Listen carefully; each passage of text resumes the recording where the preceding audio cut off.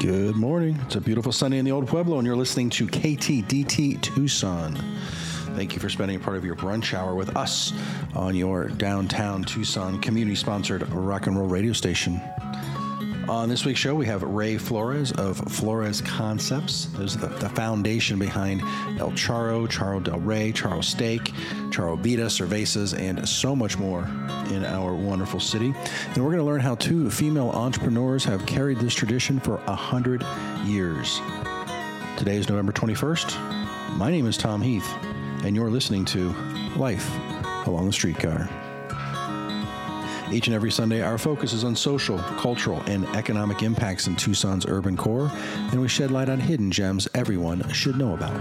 From A Mountain to U Arizona and all stops in between, you get the inside track right here on 99.1 FM, streaming on downtownradio.org, also available on your iPhone or Android by simply heading over to your app store and getting the Downtown Radio Tucson app. And then you'll have us in your pocket wherever you go.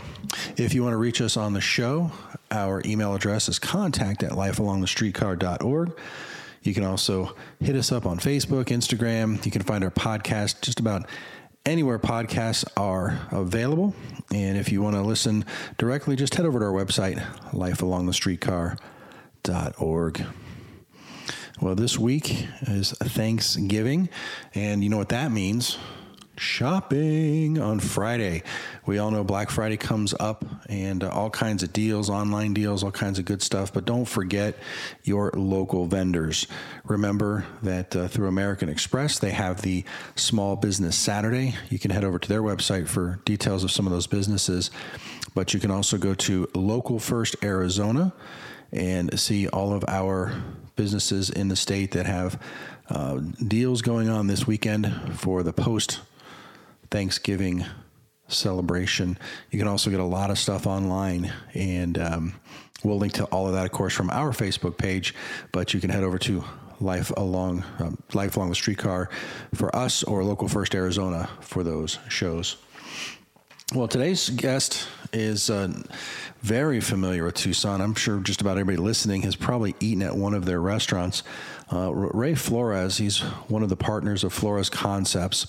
And I wanted to have him on the show, not just because they serve great food at places like El Charro or Charro Steak, Charro del Rey.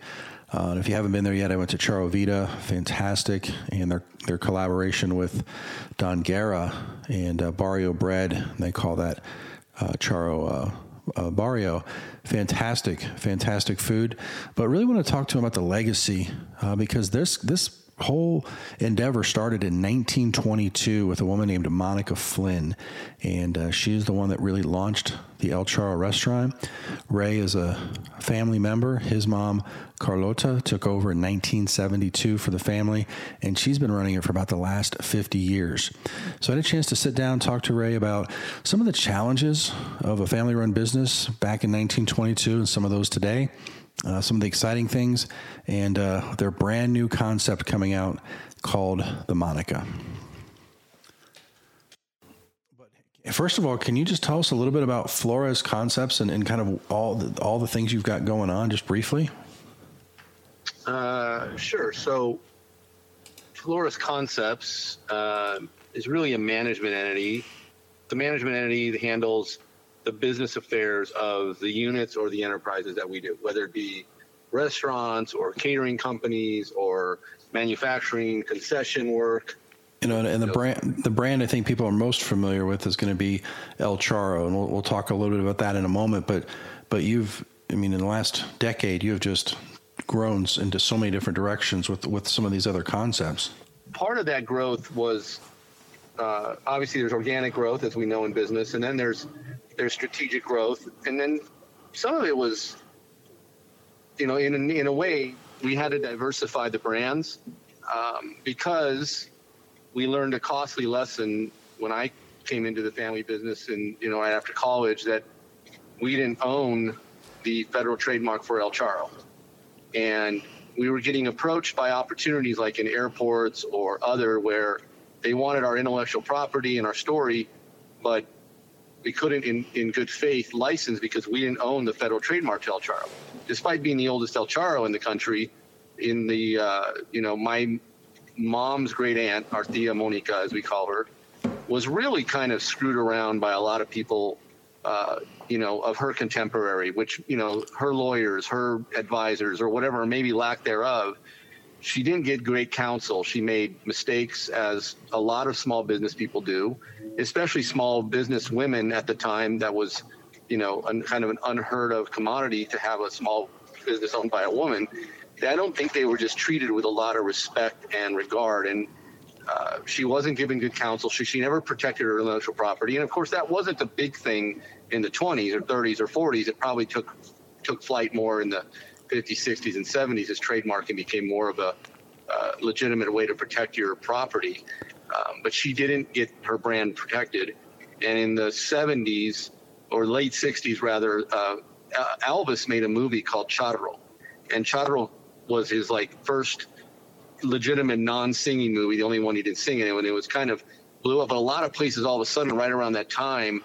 And then there was the 70s movie icon Charro, the singer, songwriter, whatever she was. And the brand, all these El Charros opened up around the country.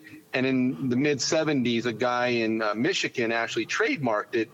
But unfortunately for everybody, including himself, the brand already existed in too many applications. And the path to trademark and protection was really washed away. And the trademark office said, look, there's not a lot of value to the trademark because it's used so many places and it predates so many things that would be hard to protect. Well, that taught me a lot about trademarking. And ever since then, we've been working hard to protect our intellectual property, develop brands like Cerveza's. When I developed it, that I own the mark, a federal trademark for. Carlota's Kitchen, federal trademark. Charro Steak, federal trademark. C. Charro, federal trademark. And this may seem like, well, that doesn't really matter if you're not expanding. But, when you get a company like an MGM that comes and knocks on your door and says, hey, we love what you do, we'd like to use your product or work with you, but you don't have a clear path on your intellectual property, you can obviously it can close doors pretty quickly. Mm-hmm. And that happens to a lot of small businesses. You look at what happened here with Chopped. Remember Chopped when it first opened, and then they had to change the name to Choice Greens because they didn't own a clear path on the federal trademark. So you can imagine that could have been suicide had they expanded all around the country or had more than a couple stores like they did at the time. So something we learned. And so, yeah, very familiar with El Charro. But Flores Concepts, the management entity, that's the kind of work it does. It organizes and legitimizes a lot of our creative efforts. And those creative efforts, like you said, they're spreading. They're not just in Tucson anymore. I mean, you're in airports across the country. Did I hear you're in the MGM, Graham, in Vegas? So we were in the MGM for the last 8+ years. We just closed our MGM brand concept this past weekend, not by our choice necessarily. Often this is usually what happens in licensing or others. So we had a licensing relationship with the MGM. We had a great run. It was a lot of fun to be part of. But we were back in an area in the MGM called the District, and the District is right. It butts up against the MGM Grand Arena. Well, when they built T-Mobile Arena, all the big highline events that were typical to MGM Grand Arena moved over to T-Mobile. So they had some issues with volumes back there. It was a really big restaurant, and there was regime leadership changes and whatnot. And along the way, of course, then came COVID, and they really kind of refined Vegas is constantly reinventing itself. So I think they're probably going to do something different. But we came up with Echo specifically for that. And again, own the trademark, so we will have the trademark back, and we may bring back Echo in Vegas in a different arena somewhere in that market. Yeah, well, and here locally, I think some of the brands that might surprise people if they're not paying attention, like Charro Vita, that is a completely different concept than, well, not completely different, but it's got a different sort of narration with a plant-based, largely plant-based menu. And Barrio Charro, a collaboration with Barrio Bread, which is just phenomenal, and it just really shows the depth and breadth of all of the concepts that you've got going just in Tucson. Yes. You look at our friend, Sam Fox, and Sam and I go way back, and, Fox Restaurant Group, people don't realize it, but there was a Fox restaurant, and it's still on Broadway, and that was one of his dad's original restaurants. So, sometimes you apply a family name. We didn't really want to put Flores on restaurants necessarily. People knew us as Charo more than anything.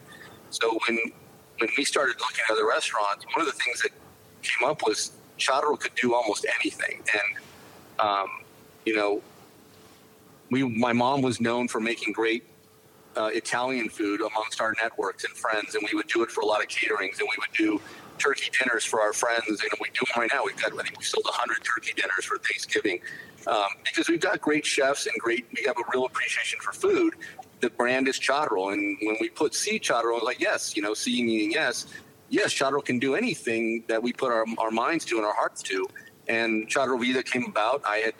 I had battled cancer, and I wanted to do a little bit of a healthier restaurant and work on plant-based eating as a focus, but also create something where protein eaters could still eat the clean protein with it.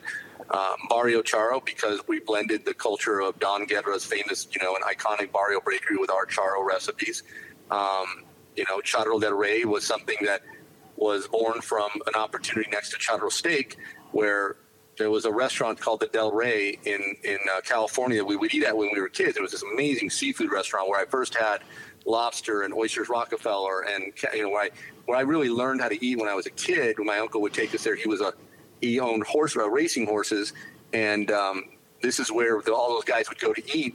And we brought back this kind of classic style of eating mixed in with El Charo. We do escargot with carne seca on it. We do lobster, but stuffed with a tamale. And we wanted to add our Charo-ness to this Del Rey legendary restaurant that we knew of. That's what we try to do. We try to put a little bit of Tucson, a little bit of Charo in everything we do. And if it makes the Charo cut, it has a Charo name. In the case of the Monica, it's going to be different because it's not going to be a lot of Mexican food. But again, it has a heritage and lineage to the stuff that we grew up eating that has never made a menu, but is always delicious and ready now, I think, for prime time. Hey, we'll be back to the second part of our interview with Ray Flores in just a moment. But first of all, I want to remind you that you are listening to Life Along the Streetcar on Downtown Radio, 99.1 FM, and available for streaming on downtownradio.org. This podcast is sponsored by the Mortgage Guidance Group and Nova Home Loans. If you enjoyed this podcast, keep listening or head over to lifealongthestreetcar.org for all of our past episodes, current events, and things to do while visiting Tucson. Tom Heath, NMLS number 182420. Nova, NMLS number 3087. BK number 0902429. Equal housing opportunity.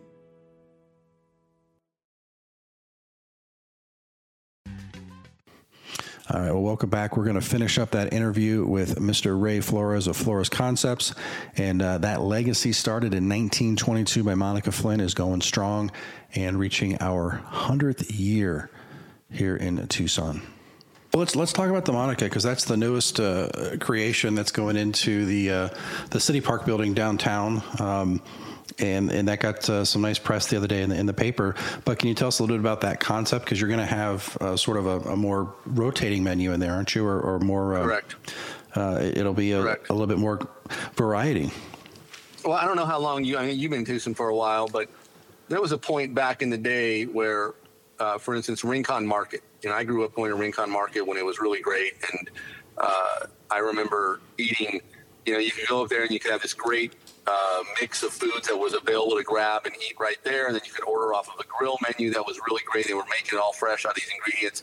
And over the years, it waned, and food costs and challenges to labor and things make it harder for some of those concepts to have stuck around. And people's dining, their likes and their nuances change. There was a day 30 years ago, 40 years ago where cafeterias and buffets were amazing, and those are gone. But I still think there is room for a faster meal with really quality ingredients made that you don't have to always order from a server, or do you have to also build your own bowl or sandwich, like as if you're a chef all of a sudden. I think there's an opportunity to put chef designed, really high quality ingredient foods in front of people in a faster format with a lower price point, in a downtown setting like that, because we got 15,000 people work downtown on a given day, in that area, if not more. And where do they go for, a really good roasted chicken and mashed potato, but without having to sit down, take that time when everyone's in a hurry, or they want to eat at their desk, or they want to take it for takeout. We wanted to deliver something like that, along with, of course, some really great prepared grill recipes and other things. So the idea to bring Monica home-style cooking into that format was where it started. And then we started thinking, well, this really needs to pay homage to Tucson's amazing culinary legacy, which is, as much as we're known for the Wildcats, we're definitely known for our food, if not even more so now. So to bring other chefs involved was the concept where, like, well, God, it'd be really great to bring back, some recipes that are long forgotten. Maybe something from Donna Norden from Cafe Terracotta, maybe something from Janos, or maybe something from Daryl from Lotus Garden that was closed, or, people that had the pandemic either paid it off or something else caused them to not, maybe they didn't have a legacy plan like what my mom's been blessed with having us be able to take over. So that's kind of what the Monica is going to represent. And I think that flexibility to change, we've got all these great chefs already in our team. I mean, I have some amazing chefs on our team right now that can knock out, too much quality food. That's why I'm probably gaining way too much, but just really cool stuff. I just had a dessert tasting we just hired a guy named Chef Miguel, who was formerly at Cielo's, and the guy's just a rock star. He's really an up-and-comer. We hired him, and then we hired Chef Danny, who was, he opened the JW. He ran La Paloma. He's got a huge food service background and understands a lot of supply chain, which is another challenge in today's restaurant business environment. We got a killer chef in there, and he's backed up by guys who are already on our team, like Gary, or gals like my Chef Alba, who I have, and Chef Miriam, and of course Carlota, the grand dame of them all, to just drive quality and innovation in the kitchen. But no matter what, the Monica, really great home style cooking, available all the time at a reasonable price point. That's what we wanted. Want to deliver something downtown that wasn't too she, but felt like you were eating somewhere really nice. Yeah, and let's talk. I really want to delve into the namesake of that, because I think Monica Flynn is a name in Tucson that has had so much. Her legacy is so impactful, and yet a lot of folks don't fully understand her connection to Tucson and to El Charro. I know you guys talk about it quite a bit, but I think it's also a reflection of what you said, being a female entrepreneur in the 20s. It was tough, but can you tell us about your tia Monica? Well, if there was there's this new word out there, the same, that they used, the boss babe, or, boss woman, or I won't use the other word, but they say boss blank. And, I think she was one of the pioneers of that movement. My mom's been able to recently work alongside Chef Maria from Boca a little bit. And I think, Maria has said it well, like Carlota's opened the doors for people like Maria to come into. Well, Monica opened doors for a lot of people to come into, and really also showed when those doors open, what you have to worry about. And I think where Monica was a pioneer in what she did opening a restaurant, I think unfortunately her tale is also a pioneer of what to prevent and what not to let happen again. And urban renewal was one of them, where, city planners and aggressive business people that were somewhat unethical did things to her that shouldn't be done anymore, should never be done again. And, they took her building from her and paid her below market rates for what it was worth. And her, when she got hit with capital gains, no one had calculated what that would mean. She was penniless after all these years of having this restaurant. She couldn't afford to move it when they kicked her out.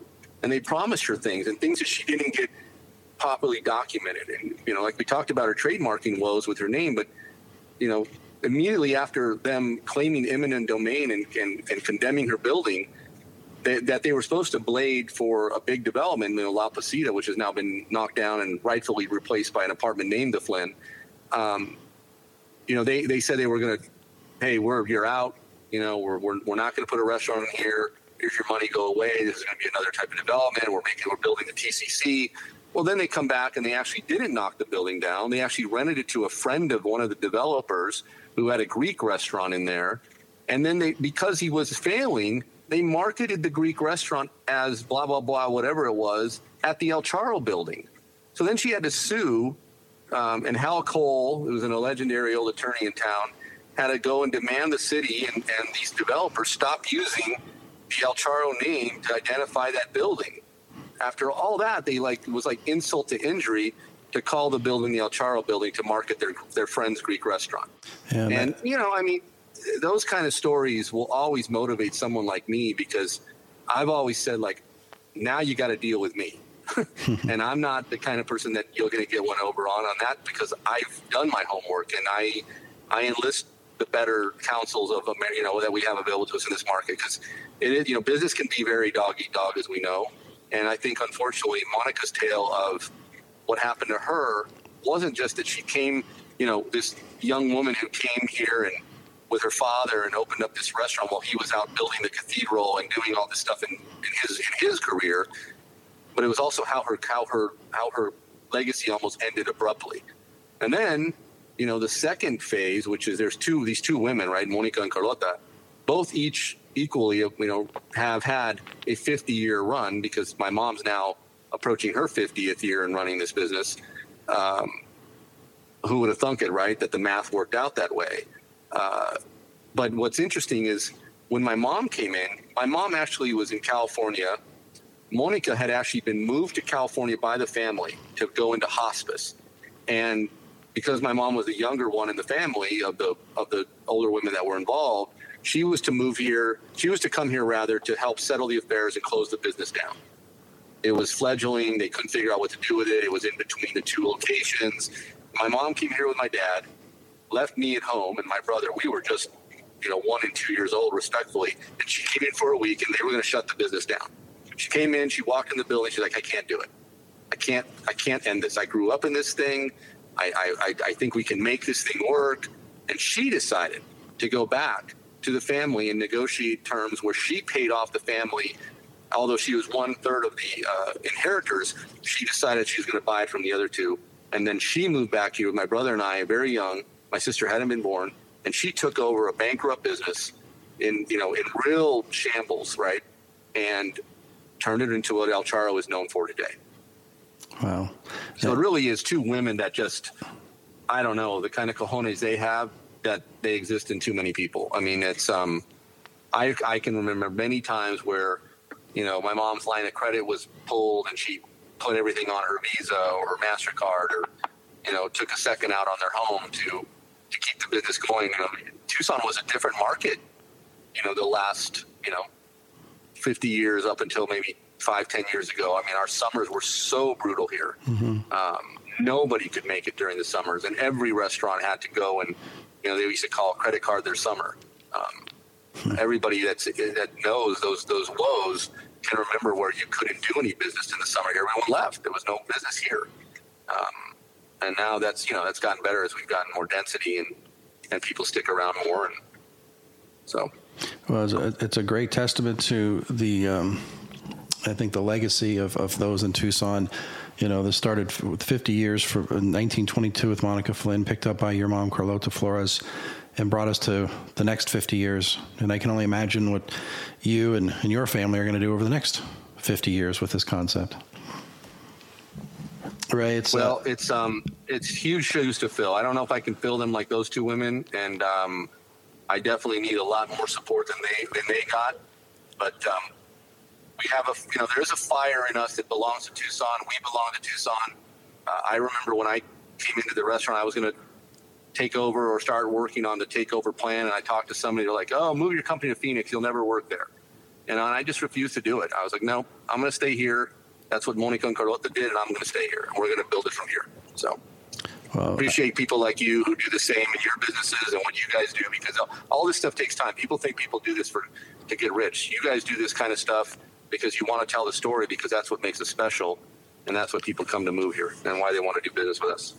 Well, I'm looking forward to the 100th year anniversary at El Charro and all the festivities that are going to surround that. Ray, I appreciate your time, and I can't wait to get into the Monica and continue supporting these wonderful restaurants you and your team have developed around Tucson. So thank you for your time. Thank you, my friend. Appreciate you. All right. Have a great day. Take care. Thanks, Ray. All right. That was perfect. And a thank you to Mr. Ray Flores for sharing his time and his story. And I really wanted to have him on for a while and talk about the impact of Monica Flynn and Carlota. These are two individuals. I don't think we really realize how lucky we are in our community to have people that are willing to go out, be strong, and make things happen. And I mean, you heard from Ray, think about the challenges in 1922 of a female entrepreneur trying to start a business, the challenges just with getting credit and credibility. But she persevered. She made it happen, and it's 100 years later, and her legacy is still going strong. Very excited to share that story with you today. Well, my name is Tom Heath. You're listening to Life Along the Streetcar on Downtown Radio, 99.1 FM, and available for streaming on downtownradio.org. This podcast is sponsored by the Mortgage Guidance Group and Nova Home Loans. If you enjoyed this podcast, keep listening or head over to lifealongthestreetcar.org for all of our past episodes, current events, and things to do while visiting Tucson. Tom Heath, NMLS number 182420. Nova, NMLS number 3087. BK number 0902429. Equal housing opportunity.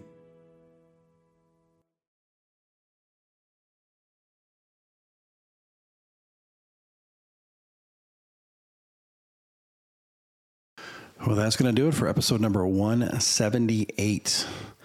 Can't believe we're getting to that magic 200 number. Do something big for that show coming up here next year. Hey, if there's anything you want us to cover, don't hesitate to reach out to us. Contact at lifealongthestreetcar.org. Hit us up on Facebook. Maybe tag us on something you want us to share, and we will be sure to get that out there. We're trying to uncover hidden gems, and sometimes they're so hidden we don't even know about them. So do not hesitate to reach out to us. It is a special week here. It's Thanksgiving week. I hope you get a chance to relax with your family, your friends, and celebrate the goodness in your life. And then remember, when you start that crazy shopping the day after and start fighting people for toys in the store, maybe do that with a local store and give them a little bit of love. Well, I'm wishing you all a happy Thanksgiving, and I want to leave you with a little music today. I think it's very appropriate, given that Ray Flores talked about the legacy of Monica Flynn, which started 100 years ago in 1922. We're actually going to leave you with a song here called 1922. See how I did that? 1922. This is by a band called Box the Oxford, and it's a single they put out in 2018. Hope you enjoy it. And I hope you have a fantastic week. Don't forget to tune in next Sunday for more Life Along the Streetcar. Have a great Thanksgiving.